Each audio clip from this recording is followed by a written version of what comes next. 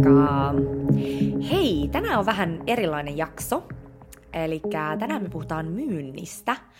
Ja mä kerron teille ensin vähän mun ajatuksia myyntiin liittyen ja sit mä kerron, että mitä mä myyn oikein tällä hetkellä.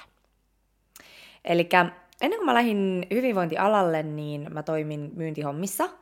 Eli mä oon koulutukseltani myyntityön tradenomi, mä opiskelin Haakaheliassa B2B-myynnin linjalla, oli tosi mielenkiintoinen ja hyvä koulutusohjelma. Ja mikä mua alun perin kiehtoi myynnissä oli se, että miten vaikutetaan ihmisiin ja sitten ylipäätänsäkin se semmoinen ihmisten välinen vuorovaikutus. Ja mä tykkäsin tosi paljon myynnistä ja mä olin siis niin nälkäinen myyjä, että niinä villeinä aikoina mä saatoin mennä asiakkaiden kotiovelle mun vapaa-aikana ihan vaan sen takia, että mä saisin kaupan. Eli oli semmoinen aikamoinen meininki päällä. Mutta samaan aikaan, kun mä näin jälkeenpäin katon, niin mä en ollut hirveän yhteydessä itseeni tohon aikaan. Ja suoraan sanottuna se mun suurin motivaattori oli raha. Ja mä en ollut oikeasti sisimmässäni onnellinen. Eli mä muistan silloin, kun mä tienasin paljon rahaa, niin mä myöskin tuhlasin sen kaiken. Eli mä olin tämmöisessä ihan tosi isossa oravan pyörässä. Eli mä koitin täyttää sitä sisäistä tyhjiötä rahalla ja sitten uusilla myyntitavoitteilla ja sitten shoppailulla. Ja mä oon siis sitä mieltä, että myynti on tosi tärkeää ja hienoa silloin, kun se lähtee oikeasta paikasta. Ja siitä mä haluankin puhua tänään. Eli nyt jos ajatellaan, niin jokainen meistähän on myyjä. Eli me ihmiset ollaan täällä vaikuttamassa toisiimme ja jakamassa meidän lahjoja. Mutta valitettavasti silloin, kun myynti menee väärin käsiin, niin siitä tulee helposti manipulointia. Ja tästä syystä myynti on saanut vähän huononkin kajon. Eli no niin, nyt toi koittaa vaan myydä mulle jotain ja näin poispäin, tietääkö te? Mutta tosiasiassahan myyntihän on hyvien asioiden mahdollistamista. Eli jos ajatellaan nyt tällaista täydellistä maailmaa yksinkertaistetusti, niin mehän kaikki synnytään tänne tiettyjen lahjojen ja ominaisuuksien kanssa, jotka on tarkoitettu jaettavaksi. Ja kenelläkään muulla ei ole samanlaista työkalupakkia kuin sulla. Ja sun työkaluja tarvitaan. Eli toiset ihmiset sun ympärillä tarvii sun työkaluja, koska heillä ei ole samoja työkaluja. Ja sä oot syntynyt niiden ominaisuuksien ja lahjojen kanssa syystä, mitä sulla on. Eli toimiva yhteisöhän perustuu sen jäsenten erilaisuuteen. Ja jokaisella palapelissä on tehtävä, niin myös sulla. Ja mä en nyt tarkoita sitä, että kaikkien pitäisi olla yrittäjiä ja kehittää joku tuote tai palvelu myytäväksi, mutta mä tarkoitan sitä, että ihan tällaisessa perustyöelämässäkin, niin sähän myyt sun osaamista, sä myyt sun olemusta ja sitä, mitä sä voit tuoda siihen yhteisöön. Ja mitä tietoisempi sä oot sun ydinkyvyistä ja mitä enemmän sä nautit sun tekemisestä, niin sitä paremmin sä menestyt. Ja mä jotenkin näen, että tulevaisuudessa, kun meidän tietoisuuden taso ja itsetuntemus nousee, niin meidän ei enää tarvii vakuutella toisia ostamaan mitään, vaan se myynti tulee olemaan enemmänkin sellaista tiedottamista ja mahdollistamista. Eli silloin, kun ihminen on yhteydessä itseensä ja siihen sisäiseen viisauteen, niin hän tietää tasan tarkkaan, että mitä hän tarvitsee, ja silloin se vaatii vaan sen, että ne tarpeen lähteet, eli ne myyjät on helposti saatavilla, ja ne myyjät astuu esiin. Eli mä huomaan itse sen, että nykyään kun on niin tietoinen, niin jos joku myyjä tulee vaikka myymään mulle jotain ihan random juttua, niin mä vaan mietin, että miksi sä koitat luoda mulle jotain tuollaista tarvetta, mikä ei todellisuudessa vaan oo mussa. Ja musta se tuntuu jotenkin ihan absurdilta, että se ihminen lähtee jotenkin vakuuttelemaan mua jostain asiasta, mikä niinku, mun sisin ei todellakaan tarvitse. Eli tää ei ole kivaa myyntiä. Eli just se, että se semmonen tarve tai se semmonen luulo siitä, että mä tarvin niin sehän aiheuttaa meille hirveästi kärsimystä. Eli se, että me ollaan ikään kuin täynnä sellaisia ihan turhia tarpeita. Ja nämä kaikki turhat tarpeet lähtee siitä, että me koitetaan täyttää sitä sisäistä tyhjiötä ulkoisilla asioilla. Ja sitä, että me ei olla yhteydessä siihen meidän omaan totuuteen. Koska silloin kun me eletään meidän omasta totuudesta käsin, niin me tiedetään, mitä me tarvitaan. Eli siinä on ero, että jos mä oon myyjä ja mä myyn jotain, joka on mun omien arvojen mukaista ja mikä on se mun ydinlahja, ja mä näen, että se asiakas oikeasti tarvii sitä, niin silloin se on tosi tärkeää tuoda niitä oikeita faktoja ja tiedottaa siitä tuotteesta ja palvelusta sille asiakkaalle. Mutta tällainen ajatus, mikä on tosi vahva jotenkin myyntikin piireissä, että meidän pitäisi luoda sille asiakkaalle tarve, niin mä näen tämän jotenkin pakottamisena. Ja tämän takia maailmassa on niin paljon turhaa tilpehööriä, koska me ihmiset ollaan lähdetty luomaan sellaisia tarpeita, mille ei ole mitään oikeasti lisäarvoa ihmisen hyvinvoinnin kannalta. Ja ylipäätänsäkin niin asioiden pakottaminen elämässä, niin sehän ajaa meidät sivuraiteille. Eli tämä ei päde vaan myyntiin, vaan tämä pätee ihan kaikkeen. Eli jos sä joudut koko ajan pakottaa asioita, niin silloin se todennäköisesti ei ole tarkoitettu sulle. Eli niin kuin mä usein tässä podcastissa puhun, niin se syy, että miksi maailmassa on niin paljon kärsimystä ja sellaista epäharmoniaa on se, että ihmiset on erkaantunut siitä omasta totuudesta ja itsestään. Eli me ollaan pakotettu liikaa ja eletty sellaisessa pitäisi-mentaliteetissa. Ja sitten kun me ollaan erkaannuttu siitä omasta totuudesta, niin me aletaan ostaa ihan ihmeellisiä asioita. Me vietetään aikaa sellaisten ihmisten kanssa, keiden kanssa meillä itse asiassa tulee jopa yksinäisempi olo kuin silloin, kun me ollaan yksin. Tai sitten me tehdään työtä, jossa me ei oikeasti viihdytä. Mutta mä uskon vahvasti, että me ollaan siirtymässä sellaisen aikaan, jossa ihmiset alkaa astumaan sen oman voiman äärelle ja todella tuntemaan itsensä. Ja tällaisessa maailmassa tämä tämmöinen manipulointi ei enää toimi, koska se meidän sisäinen viisaus osaa tunnistaa kaiken sen, mikä ei ole totta tai tarpeellista. Eli mä jotenkin näen, että maailma on menossa sellaiseen suuntaan, että me voidaan olla läpinäkyviä ja rehellisiä ja täysin seistä syvästi sen takana, mitä me tarjotaan, koska se tulee sieltä meidän aidosta ytimestä. Eli semmoiseen aikaan, jossa ihminen on niin vahvasti yhteydessä siihen omaan sisäiseen viisauteen, että se tietää tasan tarkkaan, mitä tarvitsee. Ja tämä tarkoittaa sitä, että me todellakin tarvitaan myyntiä. Eli sitä, että me tuodaan ne meidän todelliset lahjat ja kyvyt sinne myyntipöydälle, jotta ihmiset vois löytää ne.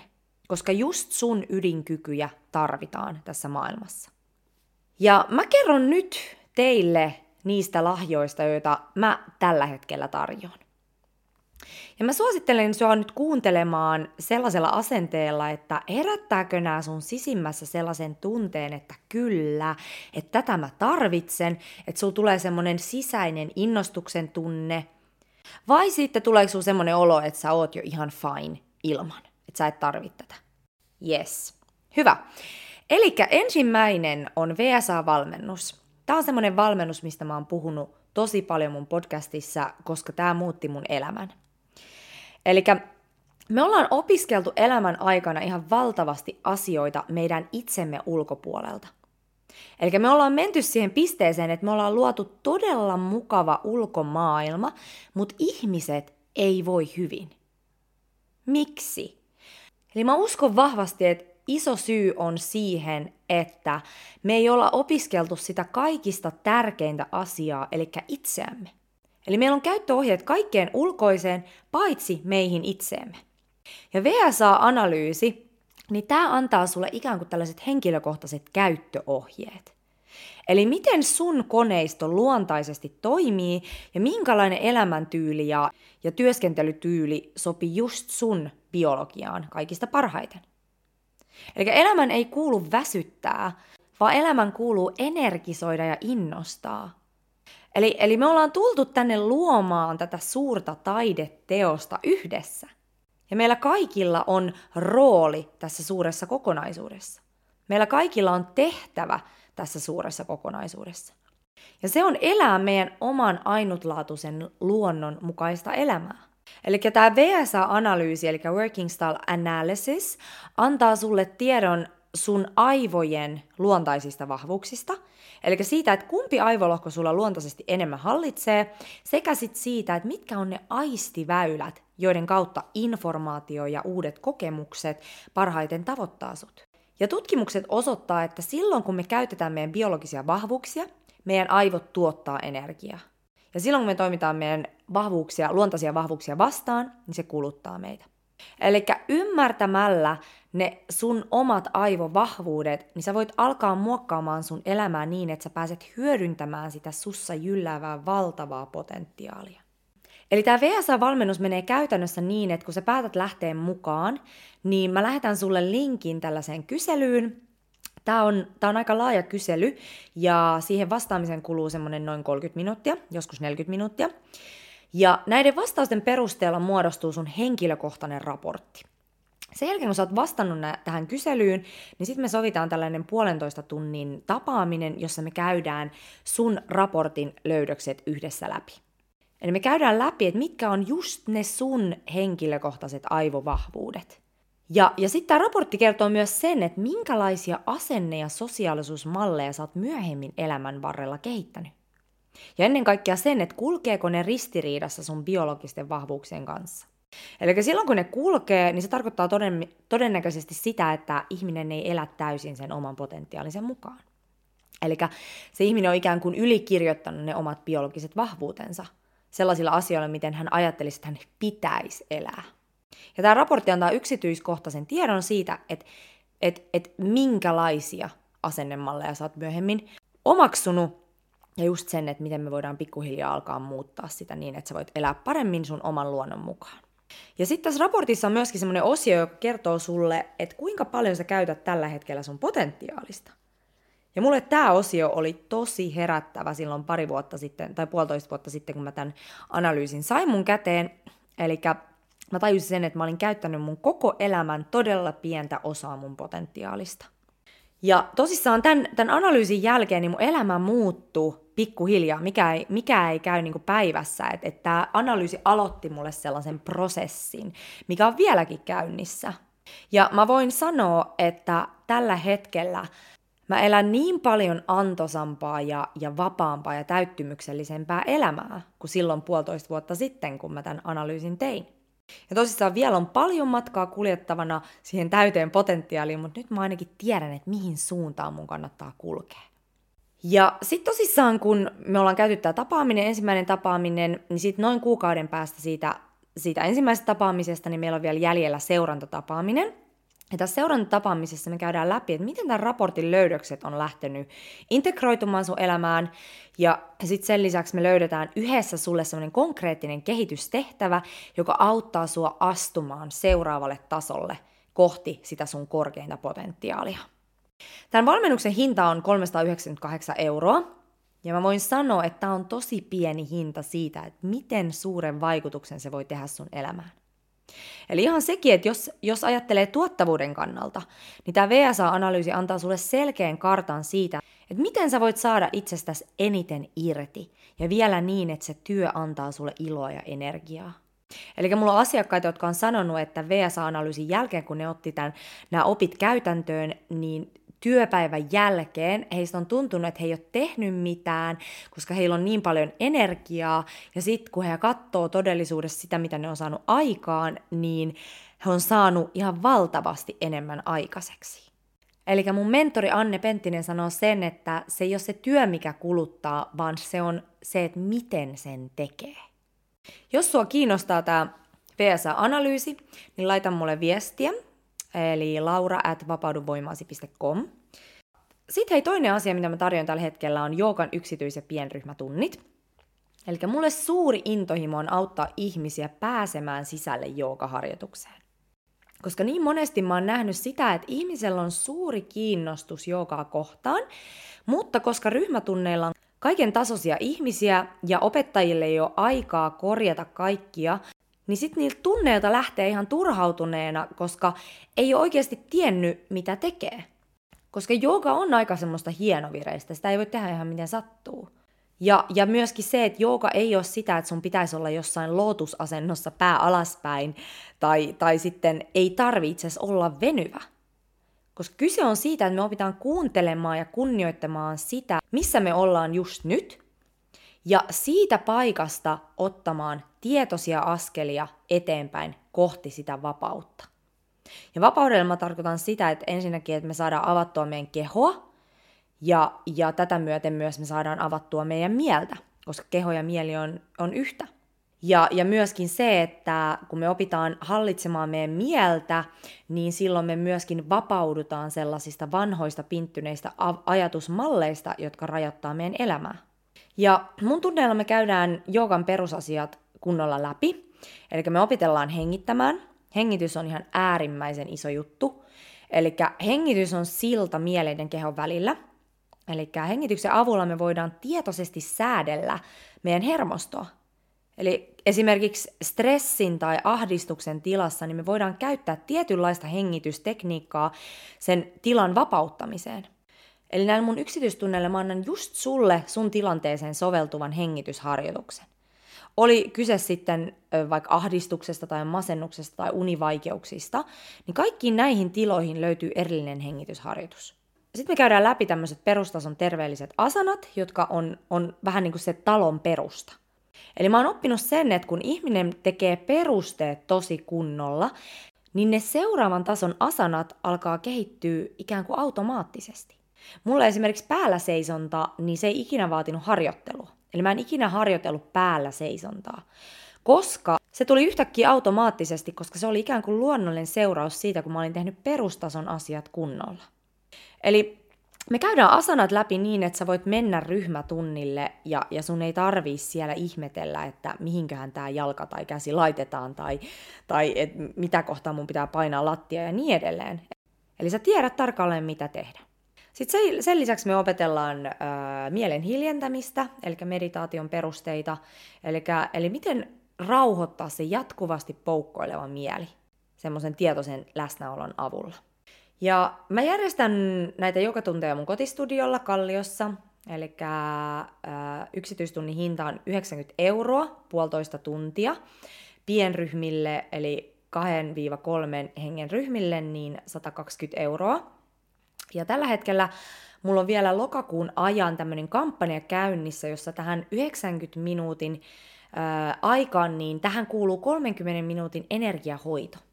Eli tän sä saat valita. Sä voit ottaa ihan perusjoogan tai sit sä voit ottaa tämän joogan energiahoidolla.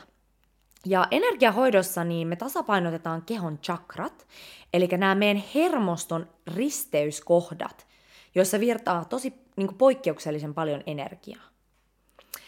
Eli tietynlaiset elämän kokemukset ja tuntemattomat tunteet, niin ne pakkautuu sinne meidän energiakehoon, mikä tarkoittaa sitä, että me kannetaan niitä asioita meidän mukana tiedostamatta. Ja energiahoidon avulla me pystytään fyysisesti vapauttamaan näitä tunnelukkoja ja näitä jännitetiloja sieltä meidän kehosta, jolloin me pystytään jatkamaan matkaa kevyemmällä lastilla. Eli pelkästään se, että me ymmärretään meidän ongelmat mentaalisesti, niin se ei vie meitä hirveän pitkälle, koska meidän kehossa asuu muistot. Eli meidän keho muistaa kaiken sen, mitä meidän elämän varrella on tapahtunut. Eli me puhutaan paljon alitajuntaista mielestä, mutta sitäkin enemmän meillä on alitajuntainen keho. Eli silloin, kun sä koet jonkun traumatisoivan kokemuksen, niin sun kehossahan tapahtuu paljon.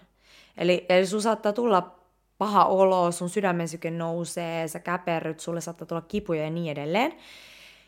Ja meidän hermosto varastoi nämä jäljet, jos niitä ei siinä vapauteta turvallisessa tilassa. Ja ne kulkee siellä meidän mukana niin kauan, kunnes me puretaan ne turvallisessa tilassa. Eli tämmöisiä vaihtoehtoja on joogan suhteen. Ja kolmantena mä haluan vielä sanoa, että mä oon kehittänyt tällaisen joogaboxing tuntikonseptin. Eli tää on yhdistelmä kuntonyrkkeilyä ja joogaa. Eli käytännössä alkutunnista me tehdään hikinen kuntonyrkkeilyharjoitus ja sitten lopputunnista me hidastetaan joogaharjoituksen äärelle. Eli mä oon ohjannut kamppailuja yli 15 vuotta, ja mikä mua erityisesti kiehtoo kamppailulajissa on se, että kuinka vahvasti ne voimauttaa ja vapauttaa ihmistä. Eli meidän päivittäisessä elämässä niin mehän ollaan aika pidättäytyneitä ja jotenkin semmoinen fiilis, että pitää olla jotenkin kauhean asiallinen. Että vihaa ei saa näyttää eikä turhautumista saa näyttää. Ja sitten meillä on just paljon semmoista kroonista stressiä, me istutaan tosi paljon päivän aikana. Ja nämä kaikki patoutuu sinne meidän hermostoon, jos me ei vapauteta niitä. Ja tosiasiassa meissä kaikissa asuu tämmöinen villipuoli, eli ei me tosiasiassa aina olla niin kauhean asiallisia. Eli meissä on monta puolta. Ja mä koen, että nyrkkeilyssä sä pääset kehollistamaan just tätä villimpää puolta. Eli silleen, että sä pääset oikein kunnolla irrottelemaan. Ja mä oon huomannut, että tällainen kunnon hikinen kuntonyrkkeilyharjoitus, niin se saa ihmiset todella vapautumaan. Eli monet tulee kuntonyrkkeilytunnille loppupeleissä melkein enemmänkin purkamaan paineita kuin vaan kasvattamaan kuntoa. Vaikka kyllä se kuntokin siinä kasvaa tosi nopeasti, koska se on tosi tehokas laji. Mutta se kasvaa siinä vähän niin kuin sivussa. Ja miksi mä halusin yhdistää joogan ja kuntonyrkkeilyn on se, että silloin kun mä aloin opettaa joogaa, niin mä huomasin, että monilla oli kiinnostusta aloittaa tämä jooga, mutta sitten oli tosi vaikea jotenkin pysähtyä ja olla rauhallisesti.